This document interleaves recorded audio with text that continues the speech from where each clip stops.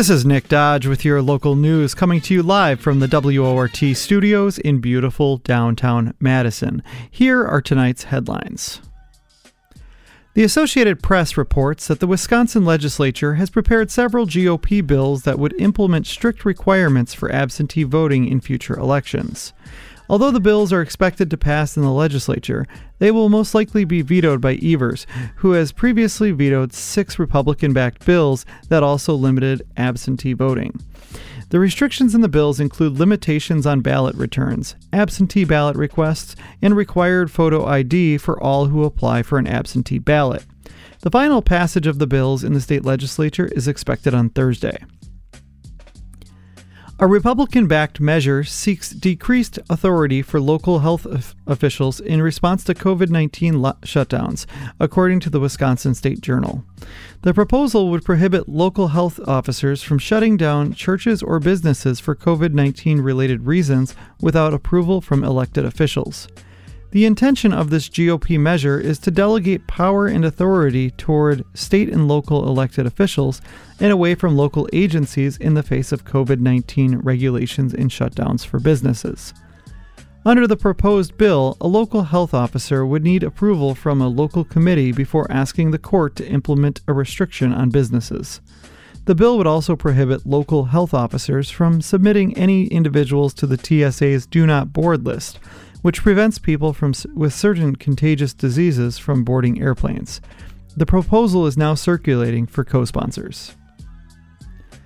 The Capital Times reports that former state Supreme Court Justice and current 2020 presidential elections investigator Michael Gableman is now seeking incarceration of 9 state and local officials in addition to his request to jail Madison Mayor Satya Rhodes Conway.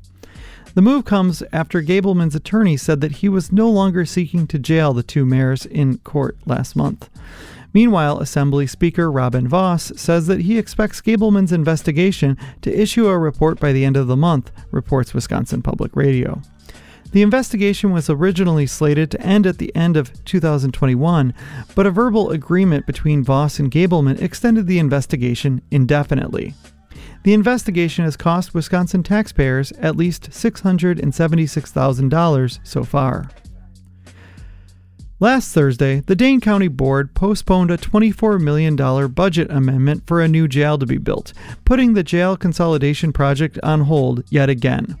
Officials originally intended to build the new 7-story jail before the pandemic, but as the price of materials and labor skyrocketed, so too did the price of a new jail. The Wisconsin State Journal reports the resolution failed to pass a 3/4 majority vote at last week's county board meeting. The board will take up the issue at their next meeting on March 3rd. Some supervisors also hinted at another new plan for the jail as a way to create a new jail while staying within their initial budget. What this new plan was, however, was not elaborated on by the supervisors. Additionally, voters may have a chance to vote on the extra $24 million in funding in a referendum in the November general election. The Capital Times reports that the construction on the Beltline is due to the addition of a flex lane, which would allow traffic on paved shoulders at peak travel times in the mornings and evenings. The Wisconsin Department of Transportation is confident in the addition between the Whitney Way exit and Interstate 3990, as flex lanes are already used in 17 other states across the country as a way to reduce travel time and alleviate traffic congestion. The flex lane is different from a carpool lane as it is available for use by any vehicle occupancy when open during high-volume traffic. The flex lane construction has incurred delays due to weather, material shortages, and speeding distracted drivers, yet the construction is set to be complete by summer 2021. Incoming freezing rain will make for treacherous roads tonight and all day tomorrow. City officials say 32 crews will be sent to apply salt to main streets in Madison, while 10 trucks will be dispatched to apply sand to neighborhood roads throughout the duration of the storm. Southern Wisconsin has been issued a winter weather advisory from Monday night at 5 p.m. and will end Tuesday at 6 p.m. by the Weather Service. The city encourages drivers to limit travel, drive slow, brake early, and stay alert as they face icy roadways. And now for today's COVID-19 numbers. There were 443 confirmed cases of the virus in Wisconsin yesterday, bringing the state's 7-day average to 1,135 confirmed COVID cases per day. The number of positive test results have also continued to fall, with 6.8% of tests coming back positive over the past week.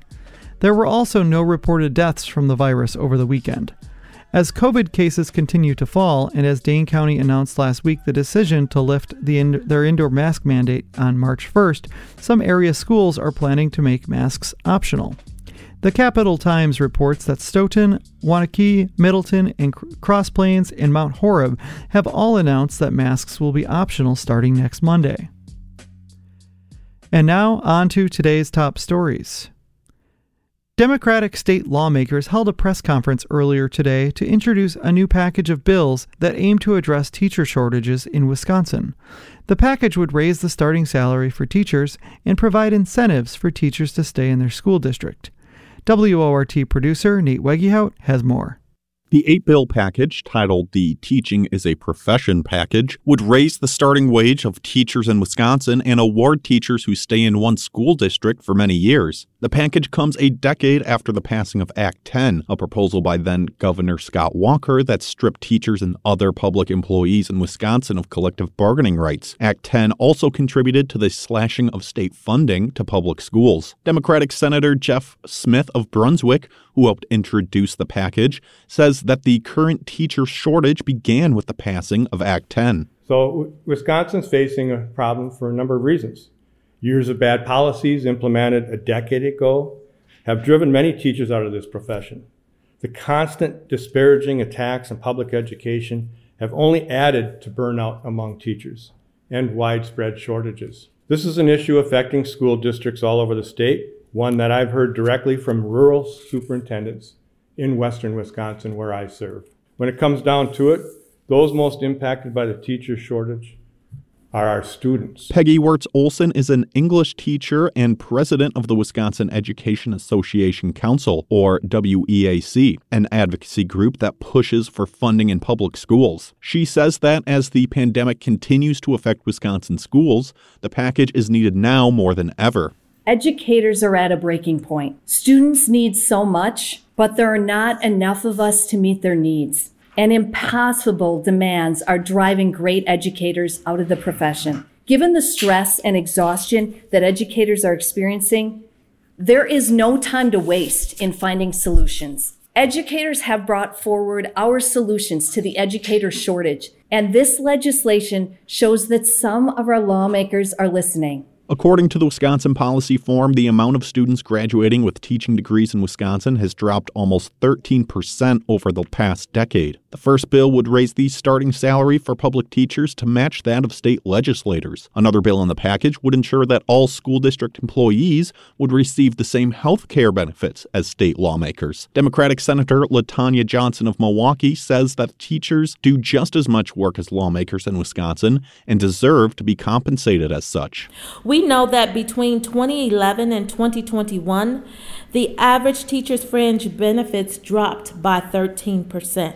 A double-digit cut in benefits like health care insurance is a slap in the face when Republican politicians were clamoring for teachers to get back to work into their classrooms before vaccinations were even given to everybody. And may I add that that is something that our state legislature didn't even do themselves. Senator Chris Larson of Milwaukee says the average starting salary for a public school teacher in Wisconsin is around $39,000 a year. The average legislator salary in Wisconsin is over $50,000 a year. Additionally, the package also contains a bill to provide a $7,000 bonus to any teacher who stays within the same school district for more than 5 years. Teachers would also be eligible for an additional bonus every 5 years after that. Senator Larson says that this is to help teachers dedicate themselves to their students and to make lifelong connections with their students. There are some school districts where the average teacher has been there for under 6 years. And then you have others at the high end where the average teacher has been there for 18 years. And unfortunately, across the board, that number is declining. So being able to have teachers in classrooms continuously means that they are going to be dedicated to those kids long term. The bill package would also raise the wage school districts pay their student teachers to at least $15 an hour. Student teachers do not currently get paid, as it is considered a part of their school curriculum. While there has not been any estimate for how much these bills would cost, the Democratic lawmakers say the burden would not fall on the individual school districts, and that funding for the bills could be made by cutting back private school vouchers or by utilizing the state's budget surplus. Other bills in the package include ensuring that teachers are given paid preparation time every day, mandate an educator be present on school boards, and create a student loan forgiveness program for educators who graduate from the UW system. Michael Jones is the president of the Madison Teachers Incorporated, Madison's teachers union. He says that he is happy for the bill, but feels that some school district employees may be left out. I think not just in terms of our teachers, but one of the things that we need to really also talk about is our hourly staff, our custodians, our teaching assistants, our secretarial staff, food service, all the folks that really help, that really make a school building function properly, because it's not just uplifting one group. We really got to be talking about making sure we're lifting everyone up. But yeah, anything that can help empower and help people stay in the profession and feel like they're being valued, money being one of those factors, I think is helpful. Meanwhile, state Republicans are working on their own education bills, creating what they call a Parent Bill of Rights. The Capital Times reported last week that the Republican package contained a bill that would allow parents to sue a school or district under certain circumstances. Under the bill, parents would have the authority to determine the names and pronouns used for a child at school and what instructional material may be taught. Senator Larson says that his bill package is not a response to the Republicans' bill package and says that he believes the bill package will be able to receive bipartisan support. The bill package is currently circulating for co-sponsorship. Reporting for WORT News, I'm Nate Weggehout.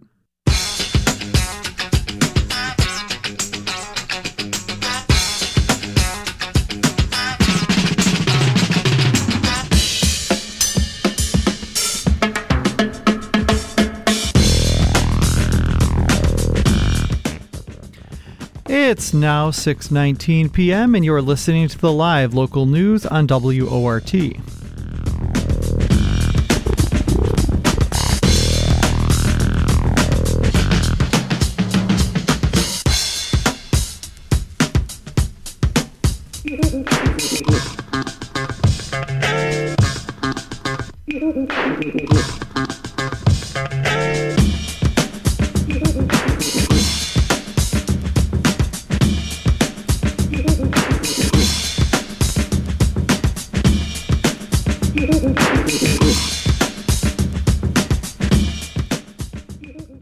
Last Friday, the Dane County Sheriff's Office released more information about the shooting of Quadron Wilson. In the press release, the Sheriff's Office stated that they found no evidence that Wilson had a weapon during the shooting, and named the 2 Department of Criminal Investigations agents who shot Wilson 5 times in the back. They were identified as Mark Wagner and Nathan Pesky. Earlier today, Dane County Executive Joe Parisi called out the Sheriff's Office, demanding more transparency in the investigation, and continued to ask why 21 law enforcement officers were needed in the arrest. Parisi says that he wants the Sheriff's Office to provide regular updates on the investigation to the public. Earlier today, WORT producer Nate Weggehout spoke with Executive Parisi about the press release. Shortly after recording the interview, the Dane County Sheriff's Office put out their own press release, stating that information has been withheld by the Sheriff's Office to protect the integrity of the investigation. They say that the investigation is in compliance with Wisconsin law on officer-involved shootings. I'm on the line with Dane County Executive Joe Parisi to talk about the statement he released earlier today, calling for more transparency on the shooting of Quadron Wilson by 2 Department of Criminal Investigation agents earlier this month. Executive Parisi, thank you so much for coming on and talking with me today. Thanks for having me.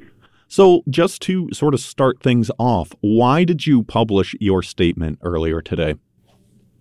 Well, there's a lot of concern throughout the community and concerns that I have myself, and that is that up to this point, we've been left to kind of piece together our own narrative if we're not a member of law enforcement. from the information that's been relayed by the family, by hospital reports, by an end-of-the-week press release last week. But we don't have one central source of information. We don't have any one individual or group of individuals, coming before the media, and providing transparency and, answering questions. We understand there may be some questions that can't be answered now, but we don't have a presence in the community right now of someone to, give us all that reassurance that this is being handled, in a transparent manner. So, we need someone from law enforcement to step forward and serve as a central clearinghouse for information about this case. So the investigation is being handled by the Dane County Sheriff's Office, and I want to ask, have you been able to speak with anyone from the Sheriff's Office? Have they told you why they aren't releasing any more information? No, I don't think it's necessarily proper for me to speak to them about an ongoing investigation. So I thought the best thing for me to do was to voice my concerns, voice concerns of people in the community, to all law enforcement that was involved in this episode, but certainly the Sheriff's Office too, as the lead investigator, that they need to. It would be very helpful if they would provide regular in-person updates and be available to answer questions. So you've served as the Dane County executive for over a decade now, and have you ever seen a response like this, or maybe I should say a lack of response from the Dane County Sheriff's Office in regards to, or any law enforcement agency in regards to an event like this? Yeah, this has been different than most events that I've witnessed. Every event is different and every response is a little different. But certainly when something like this happens, what one would hope and expect to see would be a presence of someone from law enforcement who's in charge, and certainly someone who's in charge of the investigation, to be providing, periodic updates, giving people an opportunity to ask and have questions answered. And again, just to be there as a reassuring presence for the community. But we haven't seen that. What we've seen is, a press release here, or having to rely, on reports that the family has heard, through talking to their son or through a hospital report. This was a major law enforcement action, but we just haven't had a law enforcement presence available to explain to us what happened and what's going on with the investigation. So the Sheriff's Office are saying that they aren't releasing the information because of their ongoing investigation into the matter. But as the community is looking for even basic answers about the shooting, they have stayed quiet and have just released little tidbits of information at a time. So I want to ask you, do you believe that they legitimately cannot release information due to this investigation, or do you believe that response is almost a bit of a cop-out for that? Well, I think it's important that, they be given the space to conduct the investigation. We all want a thorough investigation. We all want to know the facts. But, for example, the information that was released by the Sheriff's Office last week, came at the end of the day on Friday in the form of a press release when most people were on their way home for the evening.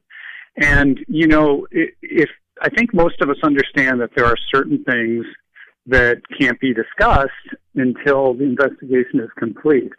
But what would be much more helpful than the manner in which the information that is coming out has come out would be for a physical presence of law enforcement leadership to appear before the news media and say, here's what we have.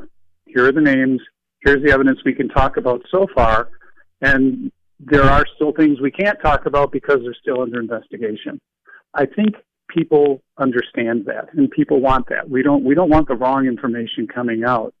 But what we do need is a reassuring presence from law enforcement to stand in front of the community and at least tell them, we're looking into this. This is what we can tell you. This is what we can't tell you right now, but hope to be able to soon. right now, the community isn't getting that from anyone. We're having to piece together the narrative ourselves from various reports from various people, and that doesn't leave a good impression of transparency in this investigation, which in something like this is really important.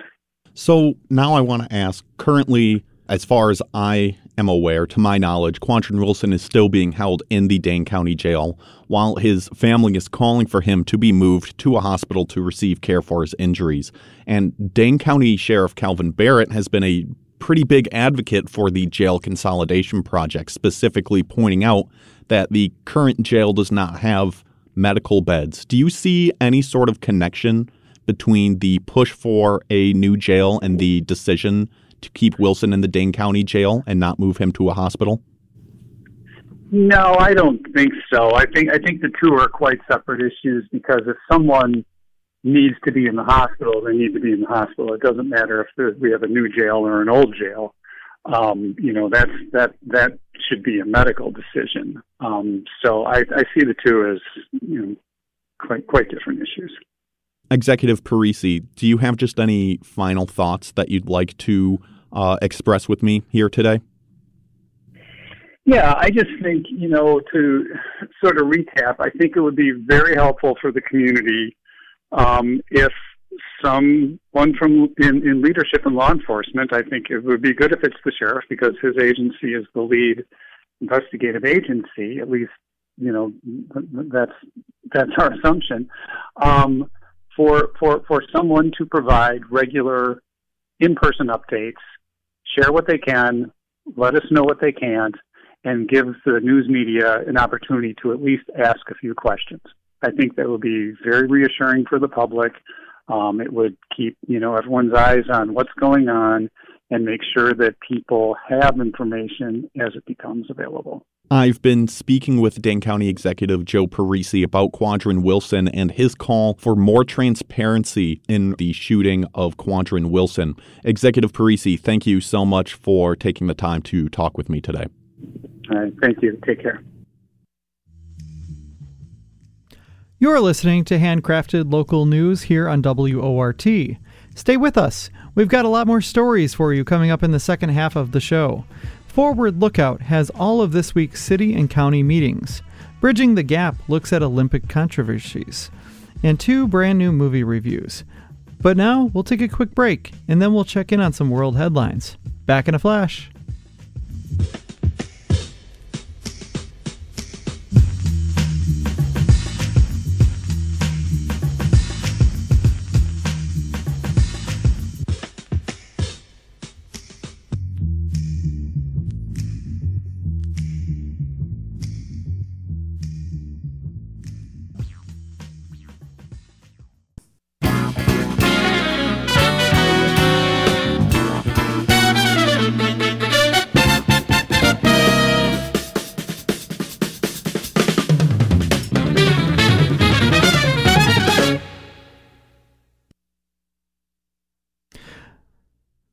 The time is now 6:33, and you are listening to the local news on WORT. I'm your host, Nick Dodge. Thanks for joining us. What's happening this week in local government? Let's find out from Brenda Conkle with ForwardLookout.com and WORT's Dylan Brogan.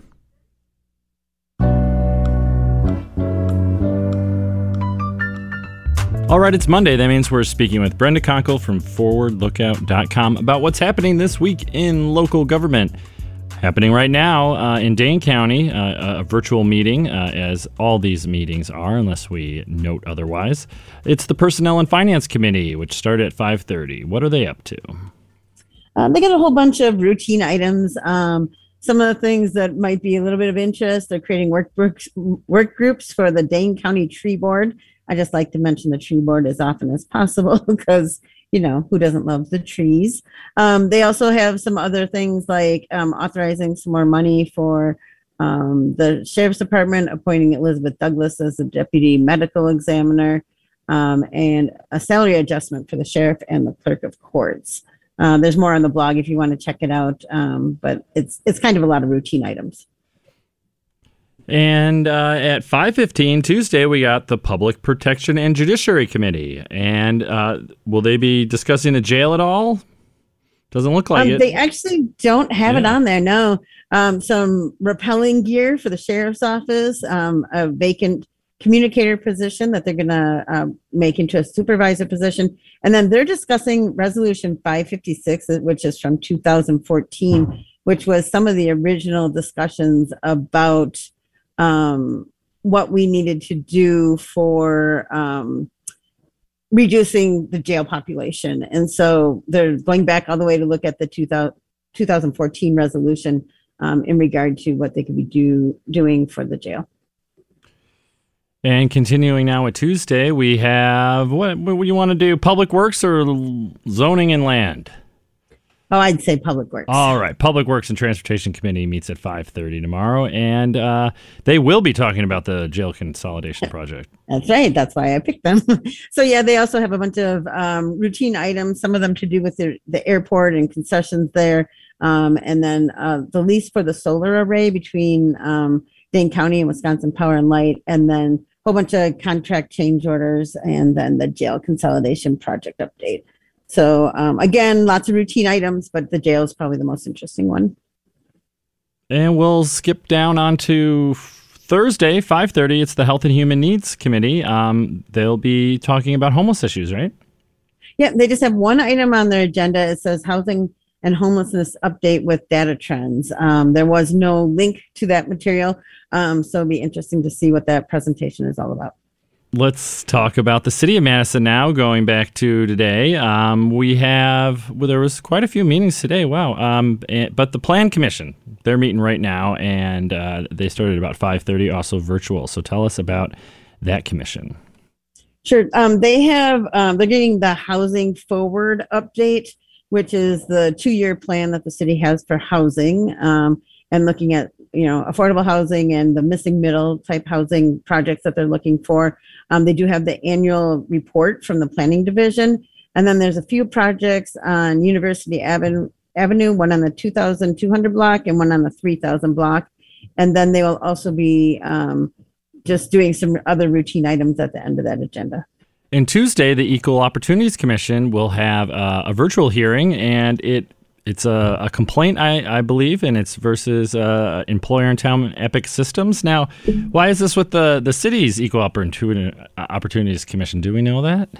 Oh, you are very astute. Actually, what happened when I looked at the actual form that was filled, it looks like they're going to be referring this to the state for the state to go ahead and look at this particular matter. The city of Madison has an agreement with the state where they refer any matters that would be better before the state. And so they're recommending to refer this one. Okay. And let's see. Also, we have of course, it's every other Tuesday. So we have the Common Council Executive Committee meeting at 4:30 on Tuesday. And that will be followed by the full all 20 alders meeting at 6:30. So what's the city council up to? So the Common Council Executive Committee, they're going to be talking about the staff hiring process for their chief of staff. They're also going to be getting 3 presentations. One's going to be on the elections-related litigation and investigations around elections. And then the League of Wisconsin Municipalities had their annual conference, and they're going to be hearing about that. And then also the 2022 Renewable Energy Summit. And then when the Common Council, when they meet at 6:30, they have that Ramish property on the north side of Madison is before the council, and it is going to take a supermajority vote. I believe it's a 3/4 vote for that. Well, you got to tell us about that. What's that project about? It's a development project out by the airport, and there is some concern that it's not a great place to be building housing once the F-35s come into town. It's been a little bit controversial. It did pass the Plan Commission, but it is going to take a 3/4 vote of the council. To approve it or to stop it? To approve it. Oh, okay. Why does it need 2/3? I'm sorry, Brenda, for putting you on the spot here, but that's okay. I am pretty sure that there was a petition that was filed. Okay. Usually what happens is somebody appeals it, and when that petition is filed, then it requires more of a vote for the council to also pass it. Good to know. I didn't know about that rule. That's a good rule to follow up on. Yeah, usually it takes a certain percentage of the neighbors Okay. who are property owners or a certain percentage of the addresses around it. Some of the other things on their agenda, they're going to be staying virtual through the end of May now. Sure. It keeps getting extended. And then they have the annual report from the Board of Public Works. A lot of the construction around town, particularly having to do with roads and water infrastructure and things like that. And then they are also going to be looking at adopting the Greater Easttown Plan.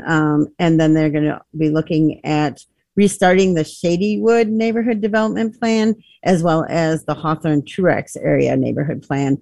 So lots of planning going on. They'll also be getting a report on the chronic nuisance ordinance and how that's being used by the Madison Police Department.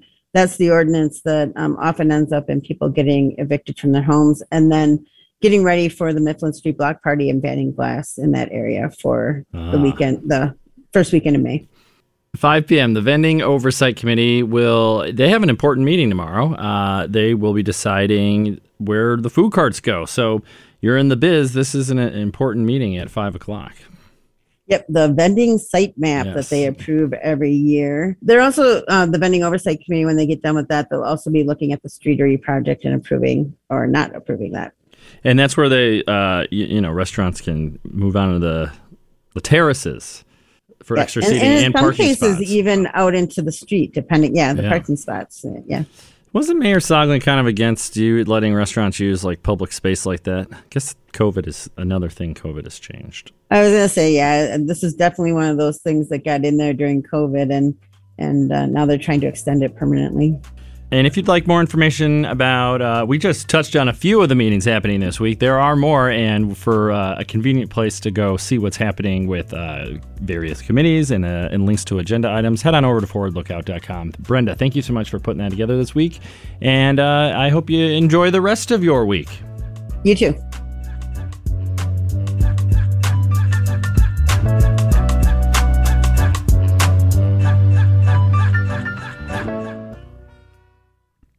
Today is the 50th anniversary of the start of the trial of Philip Berrigan and the rest of the Harrisburg Seven, religious anti-war activists accused of conspiring to kidnap then Secretary of State Henry Kissinger to force a withdrawal from Vietnam.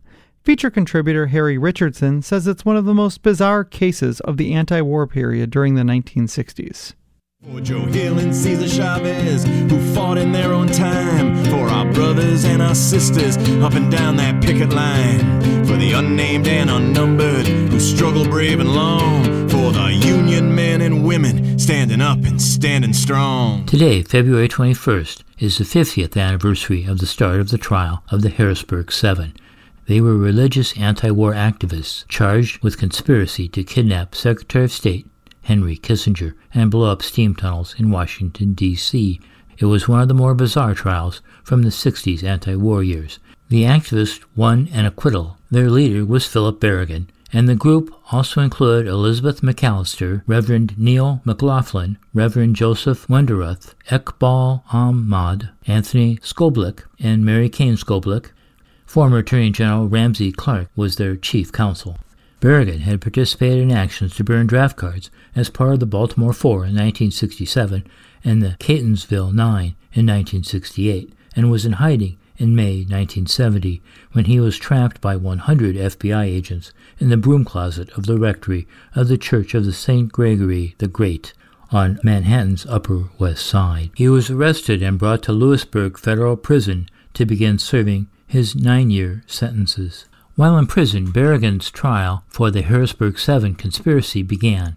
This was an alleged plan to kidnap Henry Kissinger. In the trial, the government's chief witness was an FBI informant, former convict Boyd Douglas Jr. Douglas was described by the New York Times as a sad, unstable youth who was reported to have made 2 attempts at suicide. He was serving his second term for writing fraudulent checks when he met Philip Berrigan. Douglas befriended Philip and was soon running contraband messages for him. Douglas was on a work release program at the nearby Bucknell University Library. Douglas used his Berrigan connection to convince some women students that he was in prison for anti-war activities. Then he set up a mail drop and persuaded the students to transcribe letters intended for Berrigan into his school notebooks, which he said weren't checked by the guards. These students were later called unwillingly to serve as government witnesses. The government denies charges that Douglas was an FBI informant when he met Berrigan. Douglas's original assignment may have been to learn the whereabouts of Phil's brother, Dan. Former Associate Warden Robert Hendricks said under oath that Douglas had barely started his contraband operation when he was caught. Thus, it appears that Douglas consented to become an FBI informer to keep his work-release lifestyle, which included an apartment in town, girlfriends, whiskey, and a mysterious source of money. Douglas could continue as courier for the Berrigan Group, but would deliver copies of the messages to the FBI. One of the transcribed letters was one in which Sister Elizabeth McAllister allegedly proposed abducting someone like Kissinger. Douglas claimed he was too busy to transcribe the letters himself and that the letters were too dangerous to smuggle in. It turned out he gave the original letters to the FBI.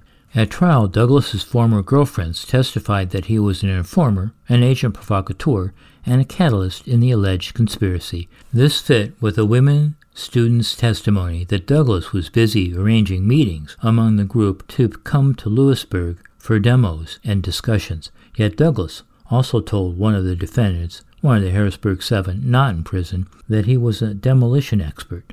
Douglas also gave the peacenik a military manual supplied to him by the FBI. The government spent $2 million on the trial. During the investigation, the government used unauthorized and illegal wiretapping. Clark used the then-new technique of scientific jury selection by using demographic data. He also kept Berrigan and the other defendants off the witness stand, figuring admission that they had burned draft cards would taint the jury's favorable view of the defendants. After 60 hours, the jury remained hung, and the defendants were freed. Father Philip Berrigan served his time and went on to do more protests against the war and nuclear weapons. He spent 11 years in prison in all. He was released from prison for his last Plowshares action against a nuclear missile destroyer in 1998. He passed on from cancer on December 6, 2002. His funeral may have been the largest gathering of ex-cons in the country. Over 600 people packed into St. Peter Claver Catholic Church in Baltimore. Philip's spouse, Elizabeth McAllister, a former nun, delivered the gospel reading about the resurrection of Lazarus. Father Dan Berrigan delivered the homily. Brendan Walsh, one of the Kentonsville Nine, gave the eulogy. Philip Berrigan would have been proud. And that is our story for today. For the Past is in Past, I'm Harry Richardson.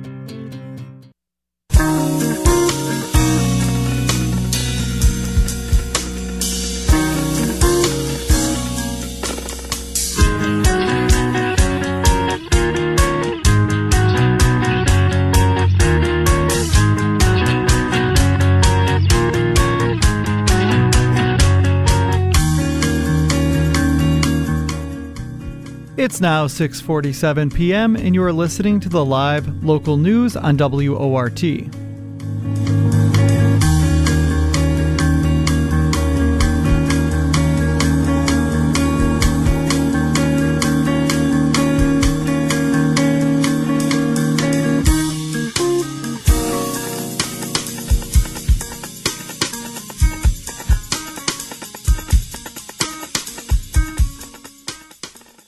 The 16-day Winter Olympics in Beijing ended yesterday. This week on Bridging the Gap, feature contributor Teresa Yen explores the high-profile case of Kamila Valieva, the Russian figure skater who was the center of a doping scandal at this winter's Olympics. Trigger warning. This feature discusses cases of abuse that might be sensitive to some listeners.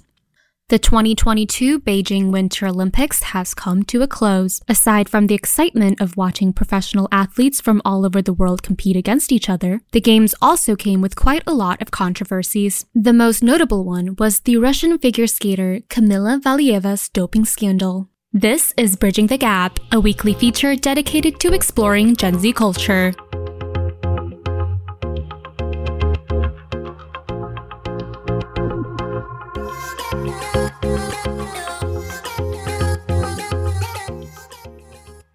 15-year-old Kamila Valieva became the center of controversy when the Olympics Committee allowed her to continue competing in the Games despite having a positive test result for a banned hard drug. Many athletes were understandably upset with the committee's decision, as many others who have had a positive drug test before were banned from competing. Sha'Carri Richardson, a U.S. sprinter who was banned from the Olympics after having a positive test result for marijuana, which was not a performance enhancement drug, called out the committee for their difference in treatment and asked that Valieva be given the same treatment. Many other athletes have come out to state their opposition to the committee's decision, but they also show sympathy towards 15-year-old Valieva for being at the center of the scandal. After the controversy blew up, Valieva can be seen with fear in her eyes and shaking slightly as she entered the rink for the final competition. With the weight of winning gold on her shoulders and the public's disapproval of her competing, Valieva fell over twice and stumbled in her turn landings, finishing fourth ultimately and leaving the rink in tears. Her fellow teammates, Anna Sherbakova and Alexandra Trusova, placed first and second respectively, but exhibited no excitement afterward. Trusova even had a mental breakdown after exiting the rink and repeatedly cried that she hated skating after learning that she didn't place first. Many were prompted to look into the Russian figure skating team after seeing that other girls exhibited behaviors that may indicate a response to abuse by their coaches, especially Valieva's coach, Eteri Tabertsi. BBC's Sonia Oxley reported that Tabertsi's award-winning athletes are known to be, quote, disposable, with many of them retiring before they even turn 18 and being replaced by new blood. Washington Post reported on the notorious training methods that Tabertsi used to produce award-winning figure skaters. She is known to train female ice skaters to perform quadruple jumps, a skill that is extremely difficult for female skaters and requires them to be lightweight and skinny in order to complete the jump. Her athletes are subjected to extreme dieting, which at times include restricting water intake as they could risk gaining weight. They are also praised when they express that they have no desire to eat. One of her former students, Yulia Lipnitskaya, was the youngest Russian athlete to win gold at the Olympics at the age of 15. However, she retired from ice skating 3 years later and was checked into a treatment center for anorexia. With her history of abuse towards her athletes, many weren't surprised when she immediately changed attitudes towards Valieva after the positive drug test results came out, and consequently the harsh comments given to Valieva after her failed performance. Thomas Bach, the president of the International Olympics Committee, even witnessed Tabertsi's treatment of Valieva and described it as chilling. There is also the very sad story about Kamila Valieva. But I must say I was very, very disturbed yesterday when I watched the competition on TV. When I afterwards saw how she was received by her closest entourage with such a, what appeared to be a tremendous coldness. It was chilling to see this, rather than giving her comfort, rather than to try to help her. Abuse of younger athletes is more common than we think, and the issue is slowly coming to light. Last year, Larry Nassar, team doctor of Team USA's gymnastics, was found to be sexually assaulting multiple girls on the team. The New York Times reported that the girls in Nassar's case, quote, described themselves as robots who did as they were told, even if it was trying skills that might hurt them or limiting their food and even water intake. They were also too scared to question authority, even when being abused, end quote. Among the victims is Simone Biles, one of the nation's best gymnasts. She has since come out to testify against Nassar and speak up against the adults who abused their powers to take advantage of younger athletes. The training of professional athletes shouldn't come at the cost of a child's physical and emotional health. As Valieva's case brings more attention to the abuse of younger athletes, change will hopefully soon follow. For Bridging the Gap and WORT News, I'm Teresa Yan.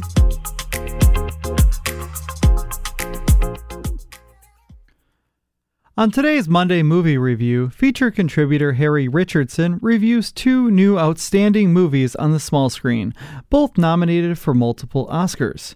Nightmare Alley is a great film noir directed by Guillermo del Toro, and Flea is a moving Dutch animated feature about an Afghanistan refugee family. I will ask you simple questions. You will answer in short sentences only what you believe to be absolute truth. Absolute truth. What is your name? Stanton Carlisle. Are you a true medium? Yes, I am. That was a clip from the trailer for the great new film noir, Nightmare Alley, directed by Guillermo del Toro. He co-wrote the script with film historian Kim Morgan. They reportedly made some changes from the 1946 novel by William Lindsay Graham that were influenced by the 1947 film. The final statement of our anti-hero Stan Carlisle, played here by Bradley Cooper in his best role ever, is the same in both. This is a gripping movie that sucks you in from the first scene to the last. It deserves its several Oscar nominations of Best Picture, Best Cinematography, Best Production Design, and Best Costume. The opening scene draws you in. A man is struggling with a heavy object wrapped in a carpet or blanket in a large room in a rundown house. Somehow, maybe it's the lighting, maybe it's the music, we get the uneasy feeling that there might be a body inside it. He drops it to the floor and lights a match, calmly walking out of the house as it is engulfed in flame. He doesn't look back as he walks away, but we do. It's a bleak, flat, treeless countryside in the middle of nowhere. Then, after a long bus ride, he enters a small town. He walks off the bus into a two-bed carnival sideshow. The carny is in full swing, asking only 25 cents to see a mysterious wild man. He walks away after watching a desperate half-naked man in the bottom of the pit biting off a live chicken head. But then Stan is offered $1 to help take everything down. There's a storm coming. He takes up the job and is offered work by the head man, Clem Hotley, Willem Dafoe, who says, "Are you looking for work on the down low? No one will judge you here." He soon learns all the tricks of the trade. He is befriended by the resident clairvoyant, Xena, Toni Collette, and her spouse partner, Pete, David Strathern. Pete takes a liking to Stan and shows him how to persuade people you are a spiritual medium. Stan sees a bright future for this con and leaves the show shortly after Pete's untimely end with the woman he's been courting for months, Molly, Rooney Mara. Then it's 2 years later, and Stan and Molly have made it big in Chicago. Then Stan meets wealthy Ezra Grindle, Richard Jenkins, who wants a real clairvoyant. This pits Stan against Dr. Lilith Riddier, a psychiatrist friend of Grindle's, Cate Blanchett, and we are soon wondering who is playing who as our story unfolds to its grim conclusion. This is one of the best films I've seen in months, an exceptional cast with great direction and marvelous cinematography by Dan Lowstein. It deserves its Oscar nominations. I highly recommend it. Now for a serious animated movie also nominated for several Oscars. Hvad betyder ordet hjem for dig? Hjem er noget, som trygt. That was a clip from the trailer for Flea, directed by Jonas Pauer Rasmussen. The animated documentary is about his friend, here called Amin, and his family's dangerous journey from Afghanistan. No, not the current group fleeing that country, but part of the large exodus from Afghanistan when the U.S.-backed Muslim fundamentalist Mujahideen took power in the early 90s. Some of the details have been changed to protect Amin and his family. The animation adds another layer of anonymity, but the voice is really him. Amin is now a successful academic in a stable relationship in Denmark, but he is clearly shadowed by his past, which unfolds here mostly through animation with a few live-action scenes and TV footage. Amin tells his story for the first time, for reasons we understand as the story unfolds. Amin brings forth a touching picture of his childhood in Kabul, with his siblings and the casual affection of his mother. Amin is, by his own description, different.